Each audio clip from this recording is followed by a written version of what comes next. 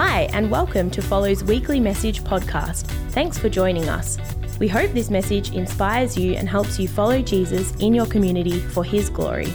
We hope you enjoy the message.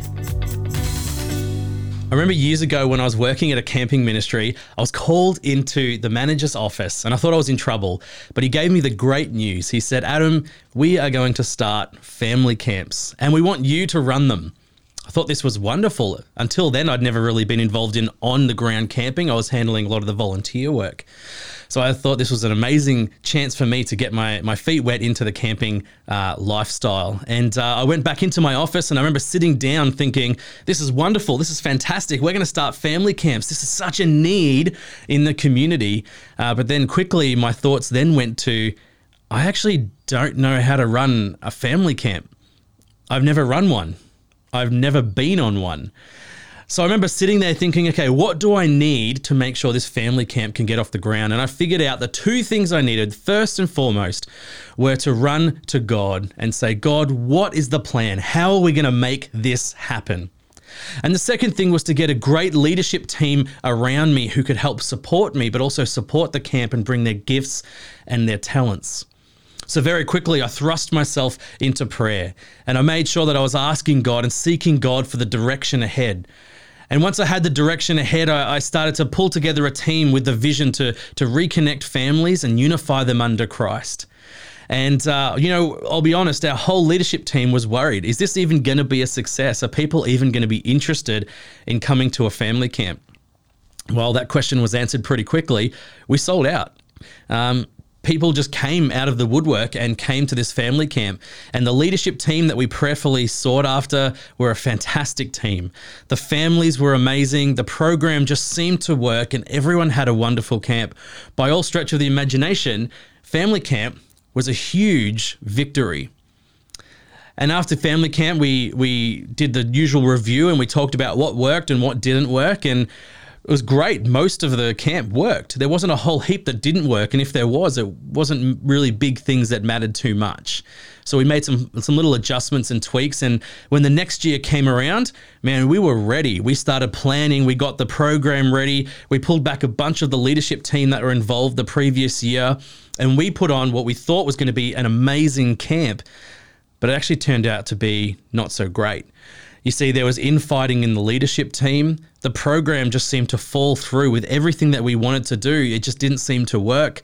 The speakers that we'd organized to come and speak didn't really speak on what they said they were going to speak about. And in our eyes, the camp was a complete failure. Now, a lot of the families that came to family camp didn't really see it as a huge failure. A lot of them didn't realize what was going on behind the scenes. But one mum actually wrote in her review, in her feedback form, the camp was great, but there just was something wrong. I couldn't put my finger on it, but something wasn't right. And she was totally correct. There was a lot of issues going on behind the scenes. And in our review, we started to look at, okay, well, what went wrong? Because we did all the stuff we did on the previous year. And then it didn't take us very long to realize, you know what? We actually never went to God. You know what? Yes, we did the token prayers, and when we before a meal, we'd pray, and when we talked about having a meeting, we'd have our token prayer at the start of the meeting. But we really didn't seek after God as passionately as we did year one, because year one we knew we were out of our depth. By year two, we were walking in victory. We knew what to do. We knew the plan. We knew the formula. So we decided to just go ahead and do it without seeking what God wanted for the camp. And it was a failure. I often kick myself about that, going, how could I just fail at something so obvious? The year before I'd seen it as this is paramount to family camps, and now I'd forgotten to go to God. I'd forgotten to talk to him and to seek his guidance. And I started to really kick myself around it. But you know what? One thing I love about Scripture is that we can open it up and we can see fantastic people, patriarchs of the faith, people who have done wonderful things for the kingdom, and yet they still make mistakes. And I was encouraged by the story of Joshua. Joshua is the guy that took over leadership of Israel after Moses. Big shoes to fill. And we see some really amazing things happen in the story of Joshua. And I want to take you to one of those in Joshua chapter 3. In chapter 3 of Joshua, he's leading his people and they come across the river Jordan. And the river Jordan, the scripture tells us, it's actually harvest time and the river is overflowing. And if anyone goes in the river, they're surely to get swept away and die and drown. So Joshua goes to God and he says, God, what is the plan? How are we going to cross the river Jordan? And God says this in chapter 3, verses 7 to 8. The Lord told Joshua, today I will begin to make you a great leader in the eyes of the Israelites. They will know that I am with you, just as I was with Moses. Give this command to the priests who carry the Ark of the Covenant. When you reach the banks of the Jordan River, take a few steps into the river and stop there. And Joshua takes this plan, which is let's be honest, that's a crazy plan. You know, how are we going to get through this river? Maybe we build a bridge. Maybe we find a way to go around. And God's response is just go in, just walk in. So Joshua goes and he tells everybody, he says, okay, we're just going to go in. The Ark of the Covenant's going to go in first with the priests and we'll see what God does. And that's what they do. The Ark of the Covenant and the priests go in first and the river dries up. And everyone crosses across the Jordan, and then the Ark of the Covenant and the priests leave the Jordan, and it goes back. What? What a victory. How amazing is that? Like that is a crazy command from God. But it brought about victory. You see, Joshua had a really great formula in how to face the impossible. And his formula was this: go to God, get the plan, do the plan. Sounds pretty simple, right? Well, we see Joshua use this formula again in Joshua chapter 6, verses 1 to 5. You see, they've come to the city of Jericho. It's a famous story. And Jericho was a fortified city with huge walls that have not been penetrated. You know, if you were wanting to hide anywhere and keep safe, Jericho is a great place to do that. It had never been defeated. And Joshua is like, okay, we have to take the city of Jericho. We know that's what God wants for us. How are we going to do the impossible? So Joshua starts the formula again, and he goes to God, and God gives him this command. Now the gates of Jericho were tightly shut because the people were afraid of the Israelites. No one was allowed to go out or in. But the Lord said to Joshua, I have given you Jericho, its king, and all its strong warriors. You and your fighting men should march around the town once a day for 6 days. 7 priests will walk ahead of the ark, each carrying a ram's horn. On the 7th day, you are to march around the town 7 times with priests blowing their horns. When you hear the priests give one long blast of the ram's horn, have all the people shout as loud as they can. Then the walls of the town will collapse and the people can charge straight into the town. And that's what they did. Again, a crazy, impossible plan. And they march around. On the 7th day, they shout, just shouting. The walls come crumbling down. You see, Joshua did it again. He went to God, got the plan, and did the plan. And victory was the result. And the only caveat that God gave in regards to taking over Jericho, he said there are two rules in regards to taking out Jericho. The first one is Rahab will be spared and her whole family. And Rahab was someone who was helping the spies earlier in Joshua. And the second one is all the gold, silver, bronze, and iron will be taken for the Lord's treasury. You cannot keep any of it. So we see Joshua has this amazing formula of going to God, getting the plan and doing the plan, and the result is victory. How amazing is that? If we continue the story in Joshua 7, we see things start to go askew. And we read in Joshua 7, 1 to 5, this story. But Israel violated the instructions about the things set apart for the Lord. A man named Achan had stolen some of these dedicated things, so the Lord was very angry with the Israelites. Achan was the son of Carmi, a descendant of Zimri, son of Zerah, from the tribe of Judah. Joshua sent some of his men from Jericho to spy out the town of Ai, east of Bethel, near Beth Aven. When they returned, they told Joshua, "There's no need for all of us to go up there. It won't take more than 2,000 or 3,000 men to attack Ai." Since there are so few of them, don't make all of our people struggle and go up there." So approximately 3,000 warriors were sent, but they were soundly defeated. The men of Ai chased the Israelites from the town gate far as the quarries, and they killed about 36 who were retreating down the slope. The Israelites were paralyzed with fear at this turn of events, and their courage melted away. How? How did this happen?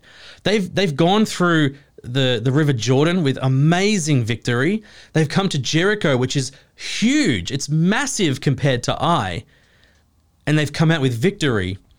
And now they go to face Ai, and they don't need to take all of their warriors because it's such a small place, and they are soundly defeated.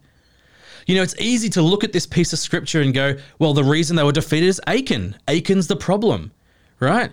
He's the one that took things that he shouldn't have taken. God was angry with them. He removed his blessing from their journey. It's Achan. Let's blame Achan. Achan's the scapegoat. Yes, Achan is a huge problem. And for the sake of time, I can't finish the story. But Achan does get dealt with. But I think that we have to be really careful here not to whitewash Joshua. You see, Joshua was the leader. Joshua was responsible for the success and the victories through God. You see, through the crossing of the Jordan, he went to God. He got the plan. He did the plan. For defeating Jericho, he went to God. He got the plan. He did the plan. But with Ai, he forgot God in the victory. He decided, I'm going to do things on my own. I don't need to go to God. We're strong. Look what we've just done. We've done amazing things. Surely we can do this. You see, in this space, he ignored God. He listened to man, and he did what he wanted.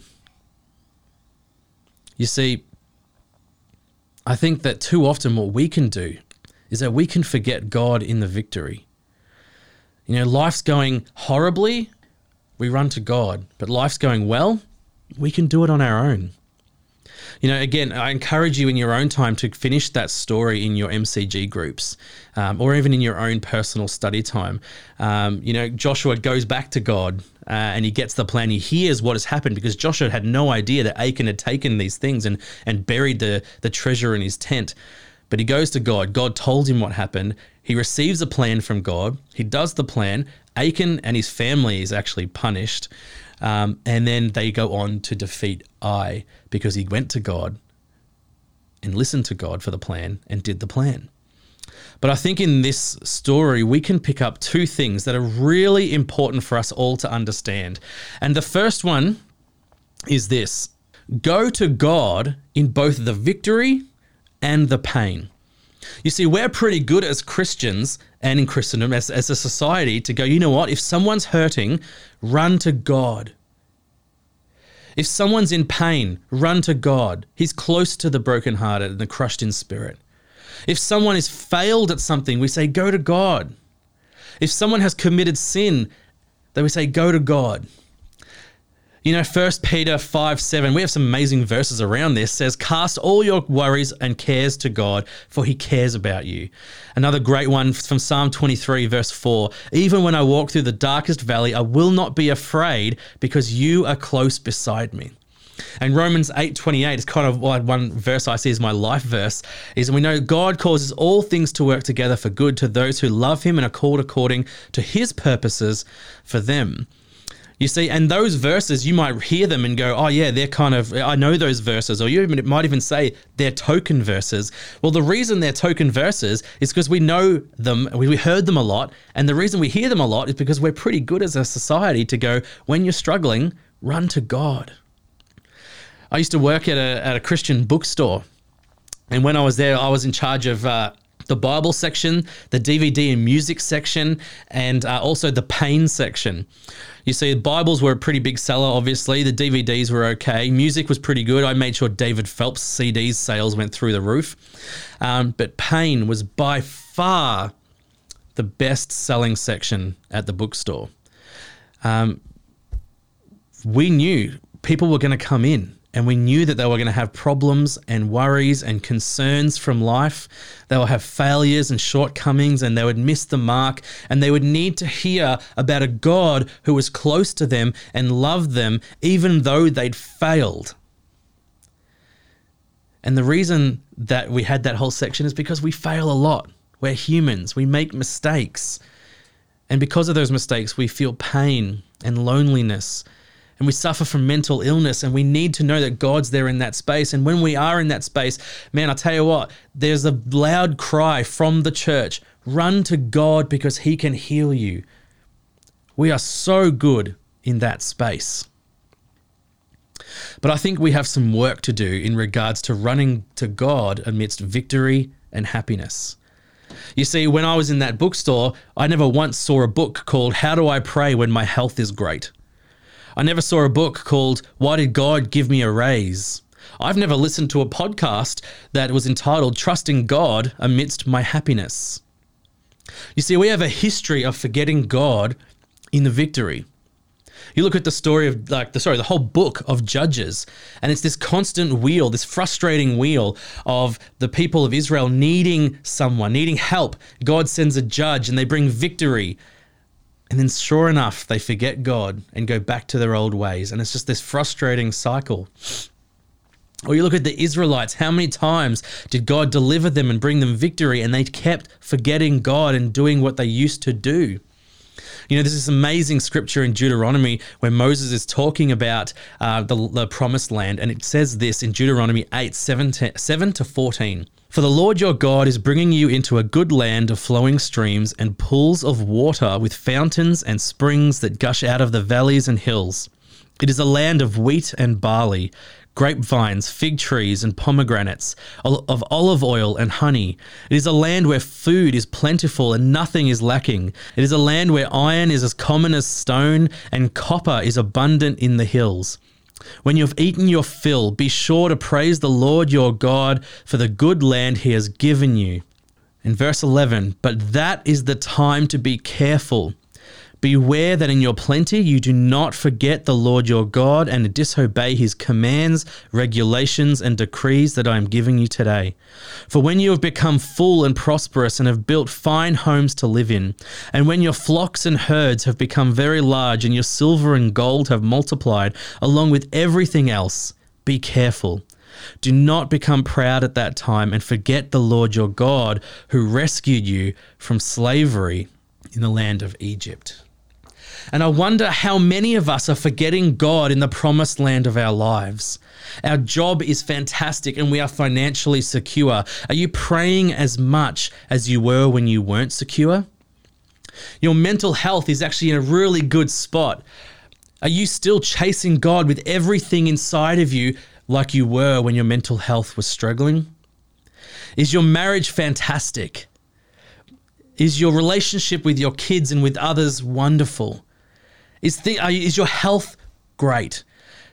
In those spaces, are we pursuing God? Are we seeking God? Are we digging into his word and falling in love with him over and over and over again, the same way that we do when we don't feel victorious?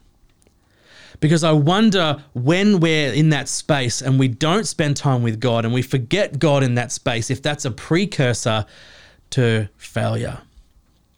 I'll ask that question again. I wonder how many of us are forgetting God in the promised land of our lives. It's a challenging thought. And I think the second thing we can learn from this piece, from this story of Joshua, is the victory was never ours. The victory was never ours. You know, I love Proverbs 21:31. It says, the horse is prepared for the day of battle, but the victory belongs to the Lord. You see, after our failure at family camp number 2, when the third one came around, we were not going to make that same mistake. We communicated with God regularly. We went to him for the plan. God, what do you want for this camp? What do you want for our leadership team? What do you want for the families coming on camp? What do you want for your name and for your kingdom?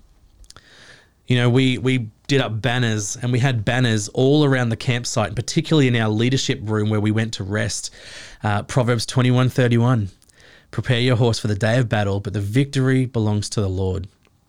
I remember one day at camp, we were sitting at a dinner table and we're having dinner, and I was sitting on a table with a family, and there was a girl eating dessert, which was pancakes and ice cream that night. And I remember she puts down her knife and fork halfway through her pancakes, which I've never seen any child do. And she turns to her dad and says, "Dad, I wish we could do this at home more often." And he turns to her and he says, "Well, we can have pancakes. We can get pancake mix. We can get ice cream and nuts and chocolate sprinkles and whatever you like. That's fine." She goes, "Dad, I'm not talking about the pancakes. I wish that we could sit together as a family and have dinner." I was blown away. This little girl, probably not even 8 years old, turns to her dad and recognizes that she'd been missing that family time. And it would be easy for us as a leadership team to walk away and go, "Wow, look at us. We provided a space where that revelation could happen. Look at us. We provided a meal that she could have that connection with her father. Man, we did good. Go us." But that's not what happened. We went up to our leadership room after dinner. We shared the stories and we thanked God for the victory. Because yes, we prepared the horse for the day of battle. We made sure camp was logistically ready. We talked to the campsite staff. We made sure the bookings were all done. We made sure that all the finances were all sorted out. We prepared the horse for the day of battle. But the victory in that space belonged to the Lord.